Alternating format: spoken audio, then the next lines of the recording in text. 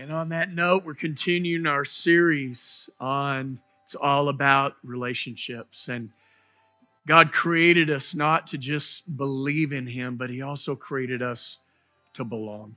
Amen. And we find that sense of belonging in relationships, relationship with our spouse, with our kids, with family, with friends, with our church community, in our small group. Amen. So Genesis chapter 3, as we continue, this is our launching pad for this series. And in verse 1, it says, the serpent, the enemy, was the shrewdest of all the animals God had made. And one day he asked the woman, did God really say, you must not eat the fruit from any of the trees in the garden? Of course we may eat fruit from the trees in the garden, the woman replied. It's only the fruit from the tree in the midst of the garden that we are not allowed to eat. God said you must not eat it or even touch it. If you do, you will die. You won't die, the serpent replied to the woman. God knows that your eyes will be opened as soon as you eat it, and you will be like God, knowing good and evil. The woman was convinced. She saw that the tree was beautiful and its fruit looked delicious, and she wanted the wisdom it would give her. So she took some of the fruit and ate it. And then she gave some to her husband who was with her, and he ate it too. And at that moment, their eyes were opened, and they suddenly felt shame at their nakedness. So they sewed fig leaves together to cover themselves. And when the cool evening breezes were blowing, the man and his wife heard the Lord God walking about in the garden. So they hid from the Lord God among the trees. And the Lord God called to the man, where are you? And he replied, I heard you walking in the garden, so I hid. I was afraid because I was naked. Who told you that you were naked? The Lord asked. Have you eaten from the tree whose fruit I commanded you not to eat? The man replied, it was the woman you gave to me who gave me the fruit and I ate it. And then the Lord asked the woman, what have you done? The serpent deceived me, she replied. That's why I ate it. So we've been talking about, and we introduced last week, the fears that destroy and hinder and limit our relationships with one another. And we actually began with the antidote, and I want to do that again this morning in 1 John chapter 4, verse 18, and it's up on the screen. It says, wherever God's love is, there is no fear. Will you say that with me? Wherever God's love is, there is no fear.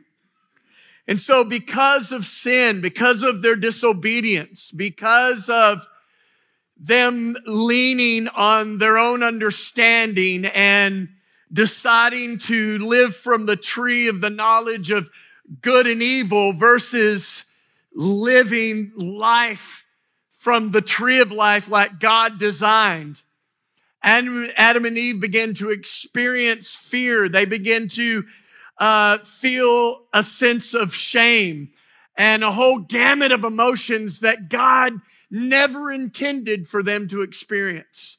And the primary one is fear, and these fears run their course, and we all experience these fears at some level at various seasons in our life.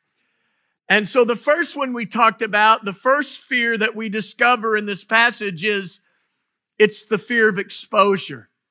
It's the fear of being found out. It's the fear of others realizing that maybe I'm not everything my Facebook and Instagram and Snapchat and TikTok, I'm trying to name all of them. Maybe I'm not everything that I portray myself to be. Maybe I'm not quite as confident or secure or together. And so fear of exposure, it makes me distant. And come on, we all have issues in our lives that we don't like. Amen? We're all a work in progress. And there's a healthy view of I'm a work in progress.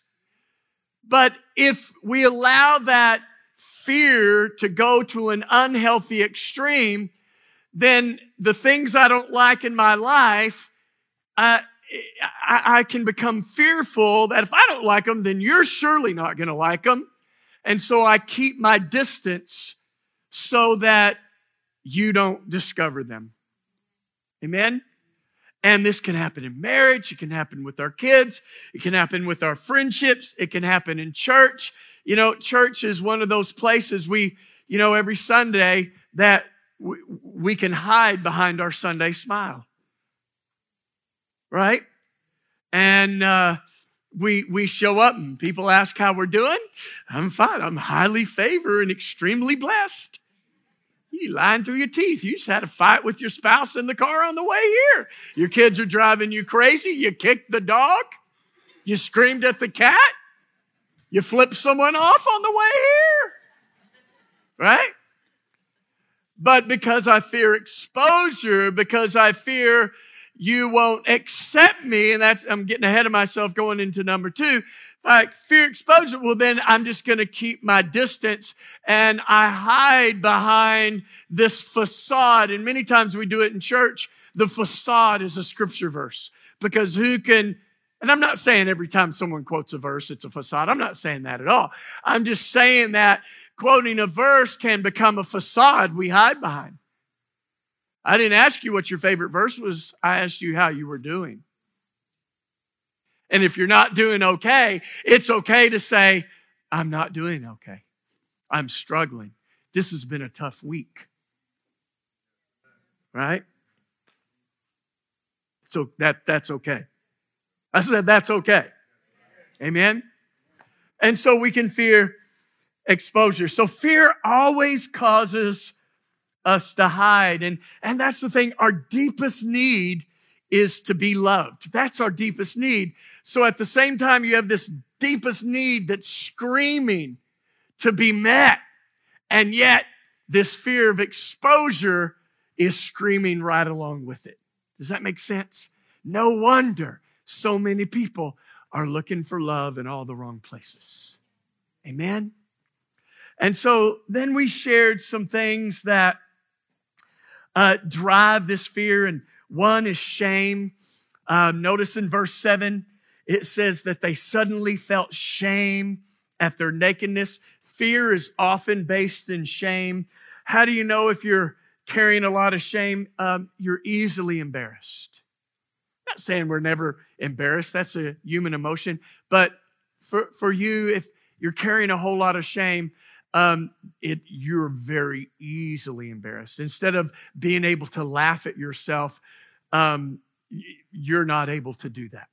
You have this image, you have this persona, you have and man, you don't want your kids embarrassing you. You don't want your spouse embarrassing you. You don't want if someone knows where you live maybe you try to keep up with the Joneses and you can't afford what you're driving, but you do that because out of shame. I don't want them to think less of me. Come on, talk to me, somebody. And so shame is when you're easily embarrassed. It makes you more self-conscious. It makes you nervous. It makes you fearful of being humiliated. If those are some of the things that you struggle with, that can be an indicator that you're carrying around a sense of shame. And the good news is Jesus came and he bore our sin and our shame at the cross so that we could be set free. The second is cover up. Later in verse 7, it says they sewed fig leaves together to cover up themselves. Today, we don't use fig leaves. We use TikTok. We use Snapchat. We use Instagram. We use Facebook, right? Oftentimes we use social media. Some people go to the other extreme. They don't cover up at all. They just let it all hang out on Facebook. We don't like that either. Dude, that's private, dude. We just really don't care about your political view or what you think about Trump. We could care less. I'm glad that went over well. Yeah, most people could care less about your political view. We need to realize on social media, you're never going to have a meaningful conversation about anything on social media. The majority of time, the audience there, they could care less about your opinion and they have their own, and you're not going to change it. So why engage it? Amen? We want to do that. Let's go get a cup of coffee at Starbucks and let's really talk heart to heart, face to face. Then we can engage, and then we're able to clarify without typing 50 million long text, right? We go, so what you're saying is, no, I know that's what I said, but that's not what I meant. What I meant was, oh, see, and that saved this big long thread of me attacking because I assumed this is what you meant when you said this because of my filter, does this make sense? All right. I'm just getting that out there because we're coming up to a new election, and come on, let's be wise. Amen. Let's use social media wisely. Let's use it responsibly. Amen. And let's remember to let God's love rule and reign supremely in all our engagements about anything on Facebook. Amen. And listen, I know we all have political views. Thank God we live in a country where we have that liberty and freedom. So listen, if someone's view is different from yours, why don't you be a good Christian and a good American and respect their ability to choose what they choose instead of attacking and demonizing. Glad that went over well. Amen. That's all I'm going to say today. And listen, it's going to be a very politically charged. We already have come out of a very politically charged season. And so this is going to be any election is politically charged. And so let's use wisdom. Amen.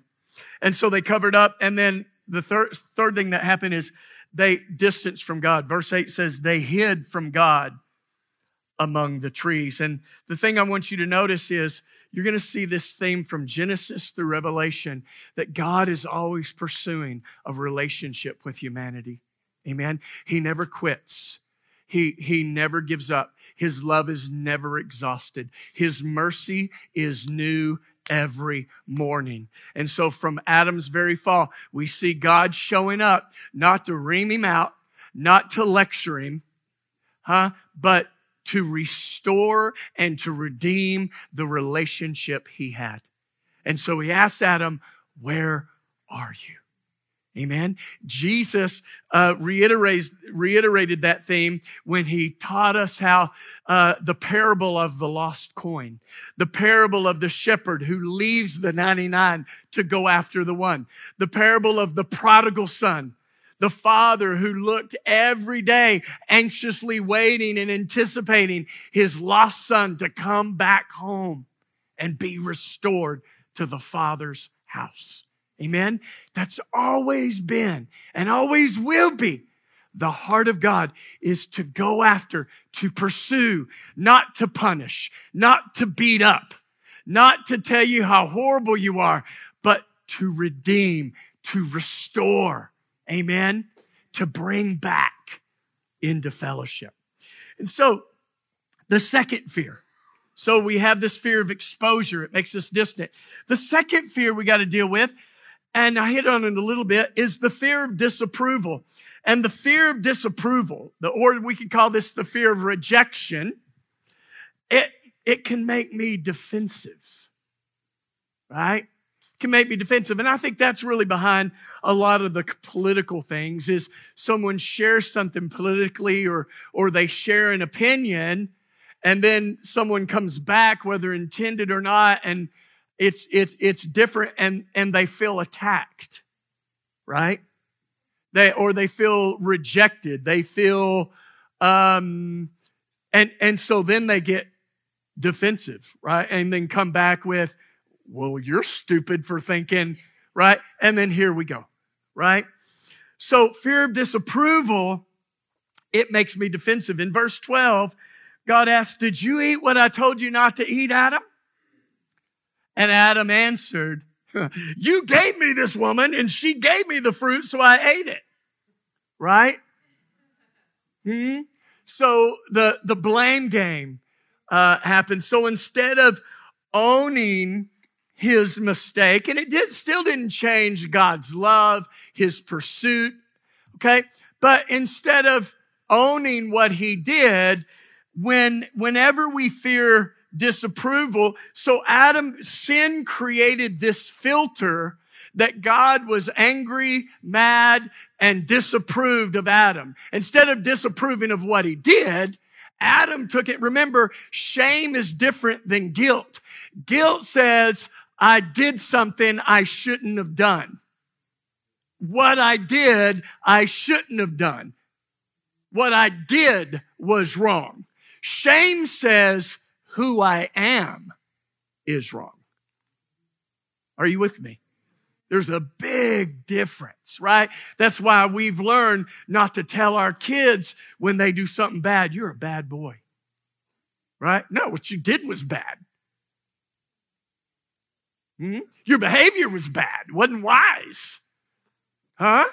But I love you, who you are, right? And we don't attach shame. And come on, some of us, we were raised in households. That's how our parents got us to behave, is they use shame. They use guilt. And then many times what happens is we transfer that approach to the Lord. And so now it's this sense of shame and guilt, of condemnation, and that's the motivation. Instead of being motivated by God's love to reach out, to give, to come to church, to care for others, now the motivation gets mixed with a sense of, well, I feel bad if I don't. It's guilt. It's shame. And I don't like that. And that's a lot of times where burnout happens. Amen. We end up doing more and giving more than we should out of a sense of guilt instead of being motivated and prompted and energized by the love of God. Does that make sense? Amen. Big difference. And so he begins to blame. And not only blaming Eve, he ends up blaming God, right? You gave me this woman, Lord. So he gets very defensive because he thinks the Lord is disapproving of him, of who he is, that something is wrong with him, right? And so he gets very, very defensive. This happens in our marriage. This happens in our relationships. This happens with our kids all the time, right? If anybody, and listen, we learn in our marriage, we learn in our relationships, we try to learn with our kids that it's not just what we say, it's how we say it. But you got to understand too that, listen, you're looking at, this is God. And God is the perfect heavenly Father. And he wasn't attacking Adam. He was dealing, did you eat from the tree I told you not to eat? So there was no condemnation. There was no, did you eat from that tree? Right? Right?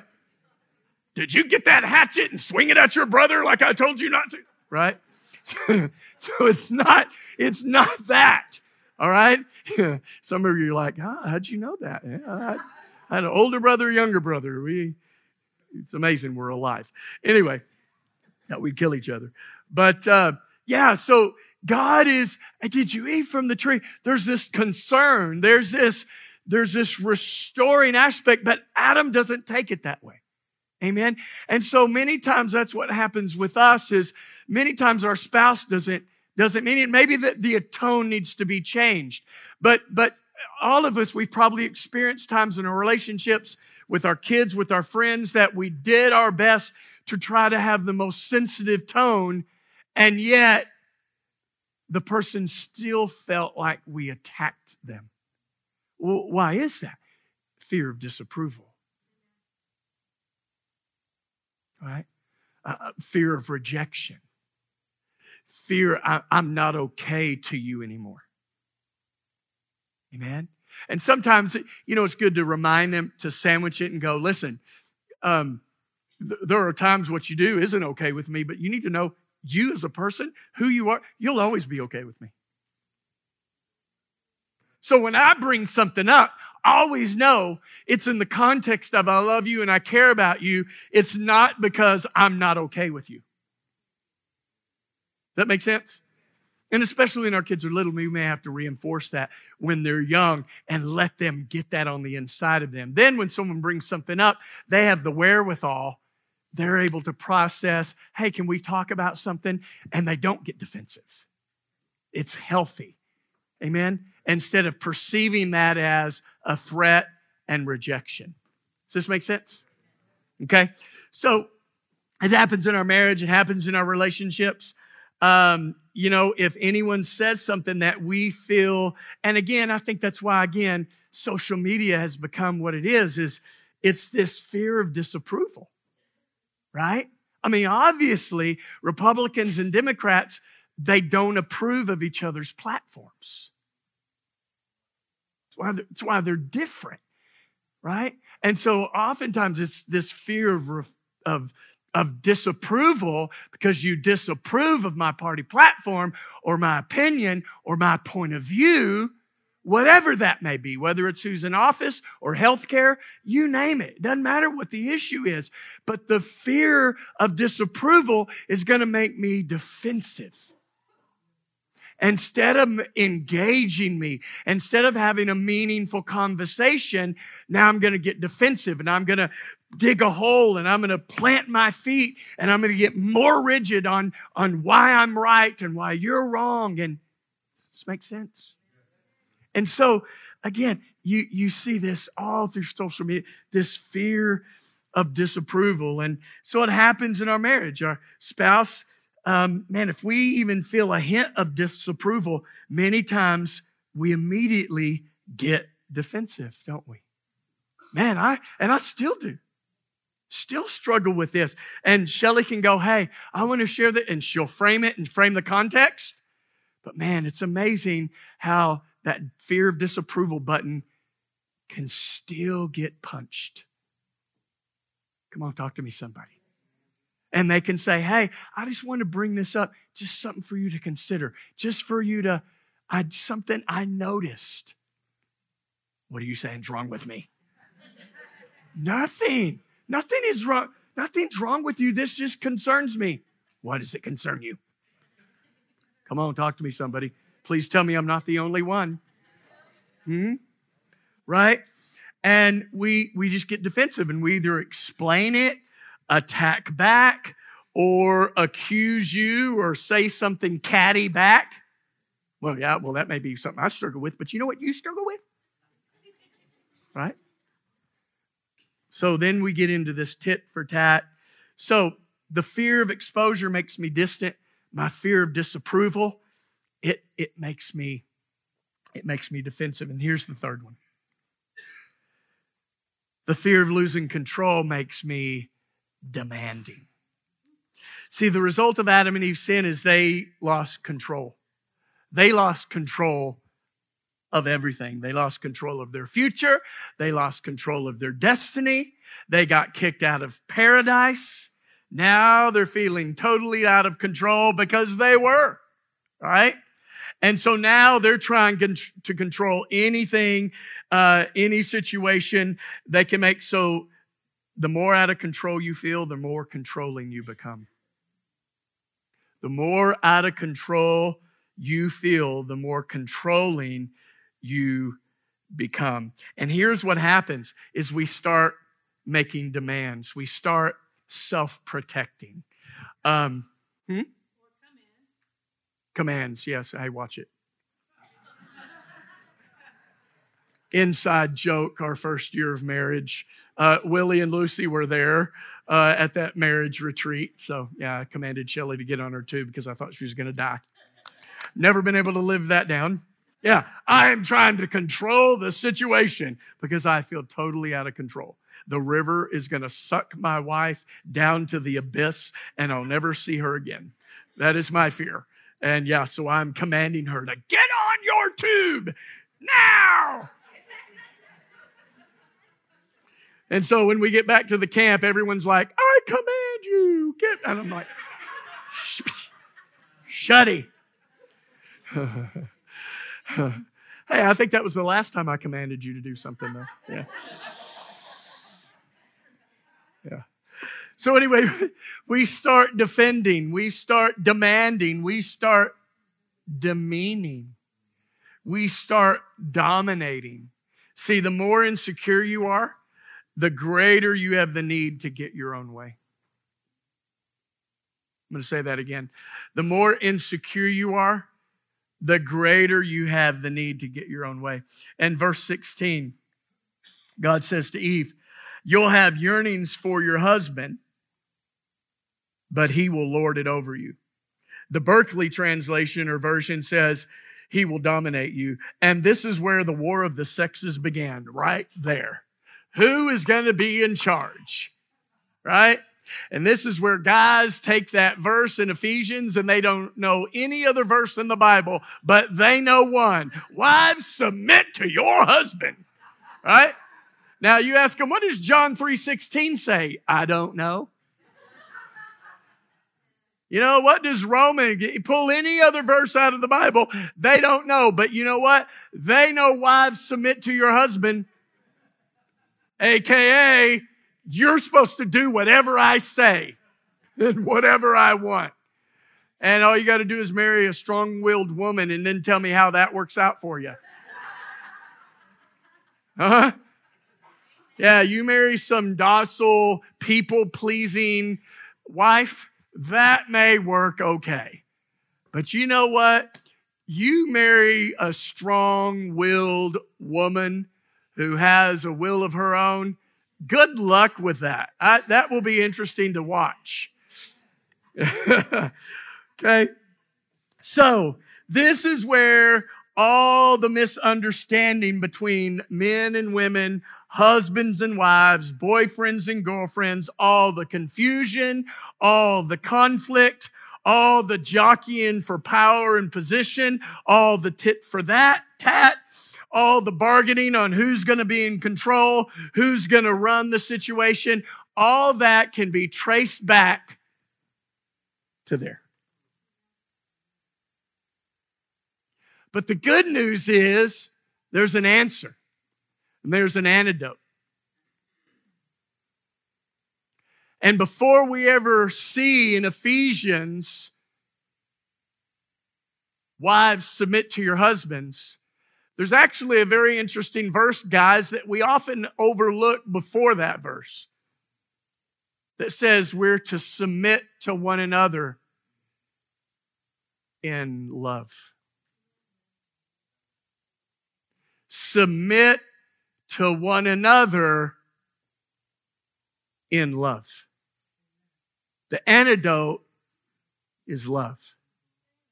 The antidote to jockeying for power and position is love. And that's why I believe God's kingdom, it's a kingdom that operates on the basis of love. That's why Jesus said, greater love has no man than to lay down his life for his friends. And he said, hey, the way I loved you, being willing to sacrifice and give my life for you. Now, he's God. He could have demanded you bow down, you worship me, you follow me, you blew it in the garden. I'm tired of you blowing it. Follow me because I'm the real God. He had every right to do that, but that is not love's way because love does not seek its own. And love doesn't demand, and love doesn't demean. And so Jesus showed us the way of the kingdom. And the way of the kingdom is love. And love is patient. And love is kind. And love doesn't lord it over. And love doesn't demand. And love doesn't control. And Jesus proved that. He demonstrated his love for us, Romans says. And while we were yet sinners, he died for us. And he showed us the way to love. And then he said, as I loved you, love each other that way. So submit to one another in love. And it's been said before, but it's worth repeating that when we really love our wives like Christ loved the church, most women I know, they don't have a problem submitting to that kind of love. What they have a problem submitting to, not just women, but everybody, what they do have a problem submitting to is when they sense that there's an ulterior motive. And it's not in love. It's not something that's sacrificed on their behalf. It's something you're demanding that they may or may not be willing to do or give. And you're demanding it.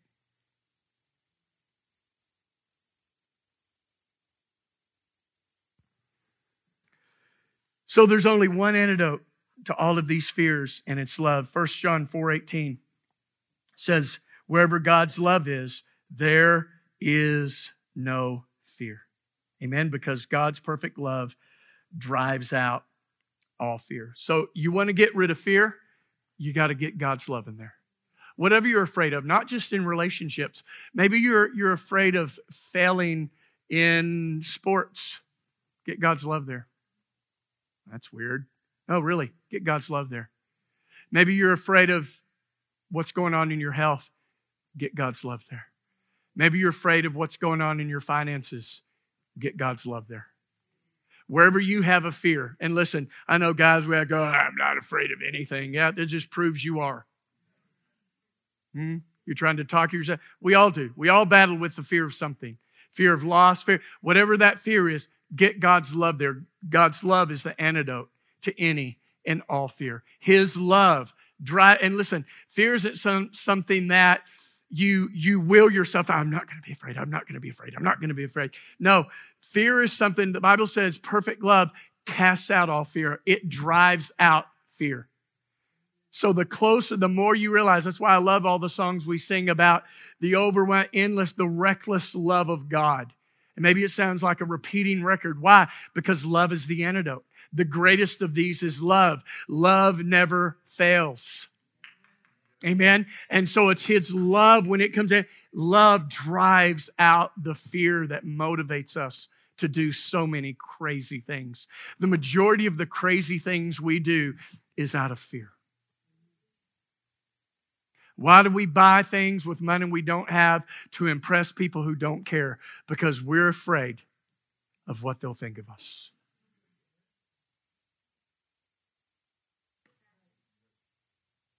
Why do we fear sharing how I really feel to someone? Because fear, if, you know what, I share 90%, but if I share that extra 10%, they may reject me. So the only thing that empowers us to have that level of intimacy in our relationship where we can share and talk about anything and everything is God's love. Because his love drives out all fear. Amen? See, the opposite of fear is not faith. We've been taught that. Okay? That the opposite of fear is faith. It's not. The opposite of fear is love. Amen?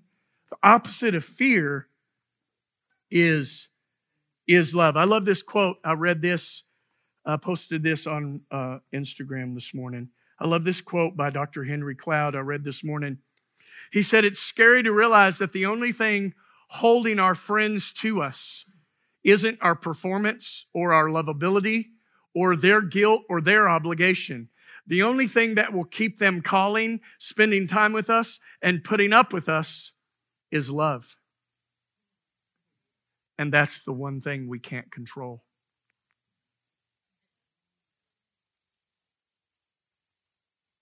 But how liberating it is to know that, you know what? I can't make God or you or anyone else, I can't make you love me. God is love. That's who he is. And how liberating that is. Amen? Well, it's also liberating in your relationships as well. So, how do we get set free? How do we build the relationships that God wants in our lives?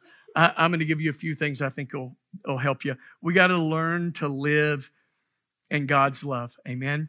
And in John 4:18, 1 John 4:18, the second part of that verse, it says that it's the thought that fear, there is no fear in love, and that fear involves punishment. Fear, it's the thought of punishment that makes a person fearful. I'm going to say that again. It's the thought of punishment that makes a person fearful. So go back to the garden. Go back to the passage in Genesis chapter 3 that we were reading where Adam said, hey, I was naked and so I was afraid. Well, why was he afraid? Because somewhere he bought the lie from the enemy. And remember, the enemy's a liar, right? He came from, no, the day you eat of it, you won't die. Lie.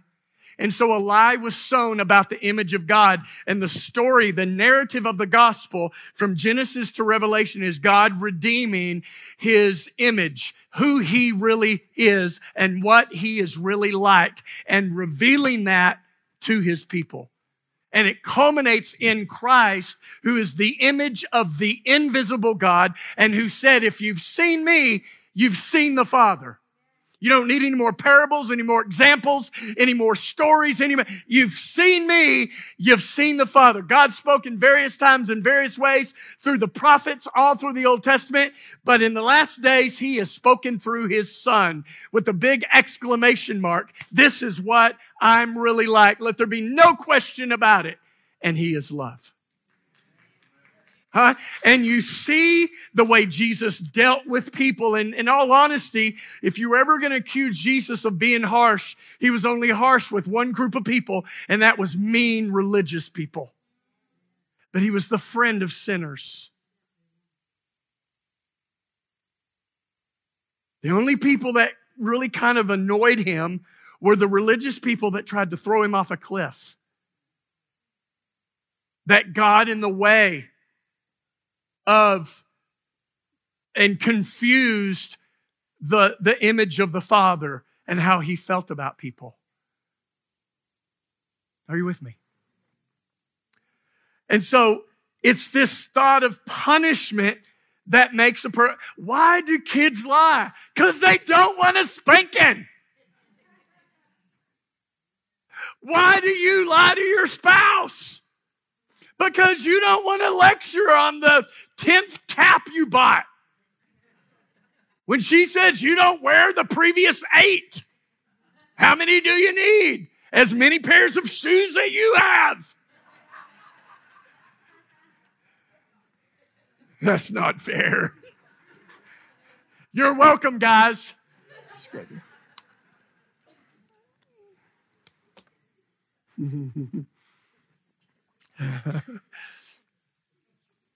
Right? You're like, this series is supposed to help us. You just gave us fuel for our fights. You're welcome. No, we gotta learn to live in God's love. What is the thought of punishment? It's thinking about the negative consequences. How many times have you been afraid to tell the truth because of the consequences?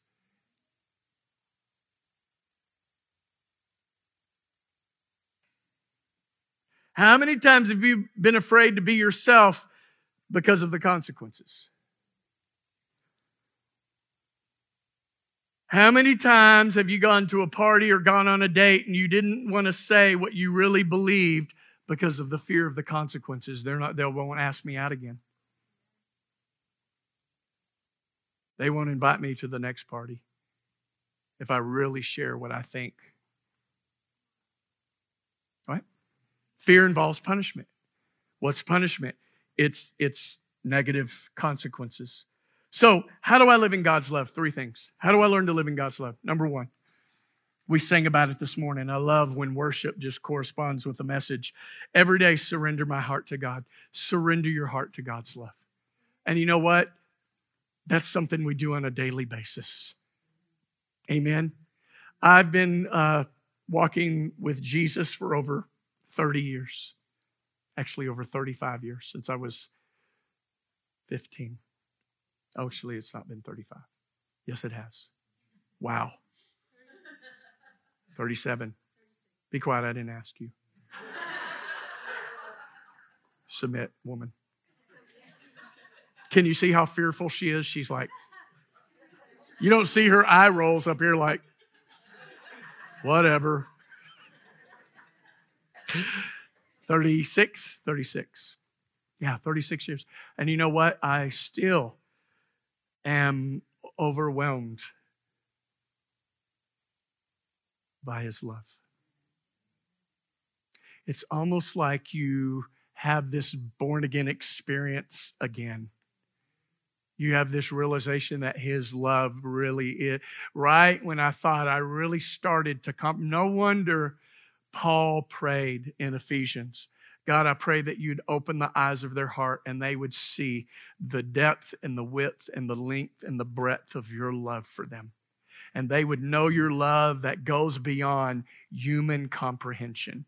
And then he ends that prayer with what we quote. We often quote it out of context. But the context of Ephesians 3:20, God is able to do exceedingly abundantly above all that we ask or think, according to the power that works within us, is on the heels of him praying that God would show us how great his love is. Because sometimes what we've been through and the things we've experienced and the trauma we've gone through, I don't know about you, there's sometimes when I step into a human need, the need of humanity, it is overwhelming. And I remind myself, God is able to do exceedingly abundantly above that abuse since that kid was 3 years old. And what looks like is irreparable damage to their psyche, God is able to do exceedingly abundantly above all I can ask, think, dream, or dare to imagine. By his power that works within me. That power, I believe, is the power of his love. Because in context, that's what Paul is praying about. He's praying, God, show them the length, the breadth, your love that just is mind-blowing. Help them grasp it.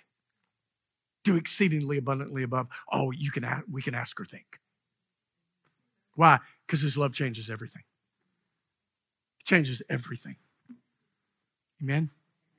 It heals the deepest wound. It goes to the cracks and crevices of our psyche. And thank God for therapists. Thank God for counselors. Thank God for people who are skilled and equipped and graced by God to help us. But there are aspects of our soul that it's only God's love going into those places of our hearts that could set us free. Amen?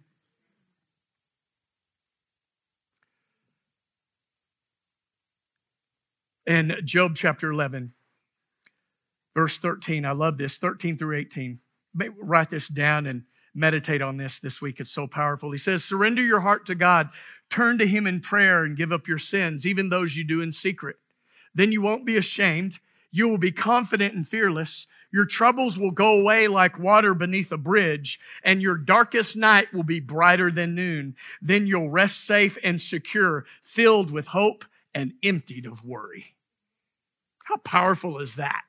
But it begins with surrender your heart to God. So every day I surrender my heart to the one who is love and to the one who loves me. Amen. Number 2, the second thing is every day I remember God's love for me. Maybe that should be number 1 because that's what enables me to surrender. Is I remember the one who gave his life for me. And when I remember the price he paid, that makes it easy for me to give him my heart and say, my heart is yours. My life belongs to you. Amen. Every day, remember how much God loves you. Do you realize how much God loves you? Do you know that you are completely accepted? You don't have to earn it. You don't have to perform for it. You know what? Everyone is on God's A+ honor roll, and it's based on what Jesus did for you, not on your performance. How good is that? Amen? Huh? And listen, I know we live in a world where, and thank God, capitalism is probably better than all the other forms of government, but it's based on what you do. And what happens is that begins to bleed into our Christianity, and we begin to live a quid pro quo, performance-based Christianity. If I do this, then God will do that. If I do, then he'll love me. If I do that, then he'll heal me. If I do that, then he'll bless me. No, he'll do all that because he loves you. He'll do all that in spite of you. He'll do that because of who he is, not because of who you are. The same way, surely you don't think you love your kids at a greater level than God loves you. And we're that way with our kids. We feed them, even though sometimes we wish we wouldn't want to. CPS would be called, and so we slide toast under the door. No, not really. Right? We feed them. We clothe them. We love them, even though they are yelling, I hate you. I love you. I hate you. I still love you. I hate your guts. Because we know an hour later, they're going to be sitting on our lap saying, Mommy, I love you. Daddy, I love you. Right? We know. Hopefully, if we're adults, we know. Amen? And God is the same way. He knows us. He made us. So remember, you got to remember, I'm completely accepted. Titus 3:7 says, Jesus made us acceptable to God. And then I'm unconditionally loved. Isaiah 54:10 says, my love for you will never end, says the Lord. Never. It will never end. Never. Third thing God says about us is, I'm totally forgiven. Romans 8:1, there is no condemnation for those that are in Christ Jesus. Does that mean it doesn't matter how we live? No, it doesn't matter how we live. There's consequences for how we live. But one of those consequences is not God changing the way he feels about you. Amen? Sin has consequences. It does. But you know what? One of those consequences is not a change in the barometer of God's love for you. It doesn't move the needle one bit. In fact, it may even move it more the other way, because the Bible says where sin abounds, grace does much more abound. I've learned as a teacher, that little darling that is pushing all my buttons, and I just, dear God, if they would bring back spanking, they would be the first. I have learned and am learning, they're the ones that need my love and my affection more than the other kids. They're the ones that I try to mark and go, okay, the beginning of the day, I'm grabbing them, I'm bringing them in and going, hey, you look great today. You're going to have an awesome day. I love you. And some of them, that means a lot. And some of them look at you like, whatever, Mr. Nelson. Yeah, I just keep telling them. I just keep telling them. Keep telling them. Keep telling them. Keep telling them. Brainwash them. Why? Because they've had all the other negative who knows what from how they grew up. So there's no condemnation for those in Christ. And then we're extremely valuable to God. The Bible says that God didn't spare his son and that we're much more valuable. We weren't redeemed with silver or gold or with perishable things, but that we were redeemed with the precious blood of Jesus. Todd, you'll remember this. There used to be this track that we used to use when we would go out on the street and on the drag witnessing, and I loved it. It was just a very short track. It was a perfect square, folded, and on the front it said, "What do you think you're worth?" You remember that? And you open it up and it had the hand and wrist of Jesus with a nail through the wrist. And it said, up front, what do you think you're worth? Open it up. And it said, God thinks you're worth the death of his son. That's it. It was our best, it was the go-to track back in the track attack days. Okay, in the 80s, that's how you witnessed. In fact, I had a track pack. In fact, I still got my track pack. But you'd have all these tracks and you'd share them with people. And then on the back, it would have all the verses about John 3:16, Romans 8:5, how God loves us. Amen. I love it. I love it. What does God think you're worth? He thinks you're worth the death of his son. And then lastly, here's the third thing we do. Let me give you this big application. And I think it's probably more challenging at home than any other environment. And that is this. After I remember how much God loves me and I surrender to it. And then the third thing is this. Every day I want to offer that love to someone else, beginning with Shelley. And then Drew and Josh, and I didn't intentionally leave off Christy. She's still on that list, but she has a husband, so he's the man in her life now, not me. Still love her a little bit.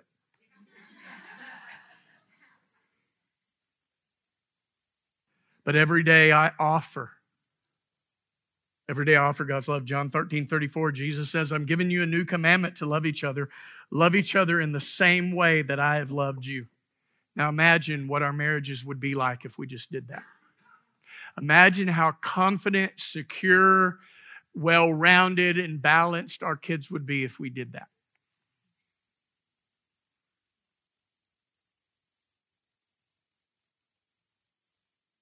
And listen, know this. When I said that, I just sensed this. I've loved my kids and they still didn't turn out right. And I did everything I knew to do. Let me encourage you with this. God lost his kids in the garden and he was the perfect heavenly Father.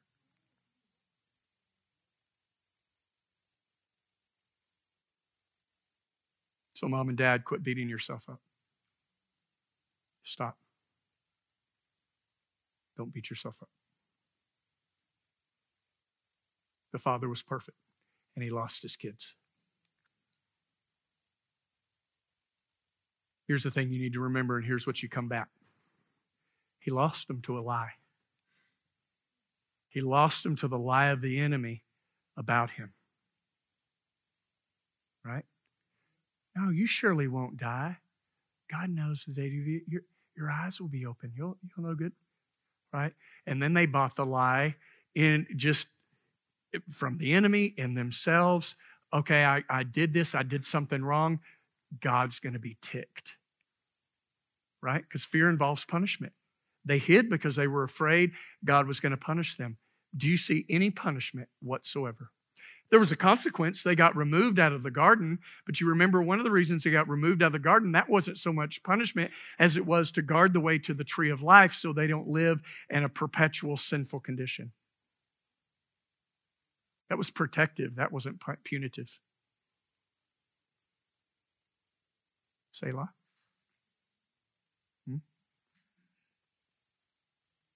So there were consequences. They did die. They were cut off. But they weren't cut off from God's love. They weren't cut off from his covering. They weren't cut off from his protection. They weren't cut off from who he was. Are you with me? So listen, know that the enemy, your kids, their struggle, the thing to attack is the lies that they believe about God, about his love. That's what's clouding them. That's what's keeping them in bondage. Is this fear and this they don't know, they don't see. The God of this world has blinded the eyes of the unbelieving. And the main thing he blinds them to is the depth and the reality of his love for them. If the Pharisees knew how much the Father loved them, they would never try to stone a woman caught in the act of adultery. The only reason you do that is because that's the image of the God you serve.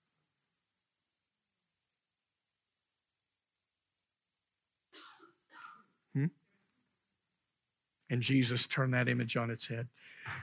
I'll close with 1 Corinthians 13:7. It says, love never stops being patient. Love never stops believing. Love never stops hoping. And love never gives up. Listen. You can love someone without being codependent, enabling, and not having healthy boundaries. Are you with me? Love doesn't mean you allow someone into your house to steal you blind. That's not doing them a favor or you. I'm not saying that. What I am saying is love never stops being patient. While they're floundering, while they're hurting, while they're trying to figure out what life's about, while they're experimenting, while they're running from the Lord, I'm still patient. I'm loving. I'm believing. I'm hoping God's going to break through. The Spirit of God's going to show them how much He loves them. God's going to send someone across their path. Amen. Love never stops being patient, extending grace. And listen, come on. Isn't that what makes us feel safe, valued, and wanted? Then that's what other people feel.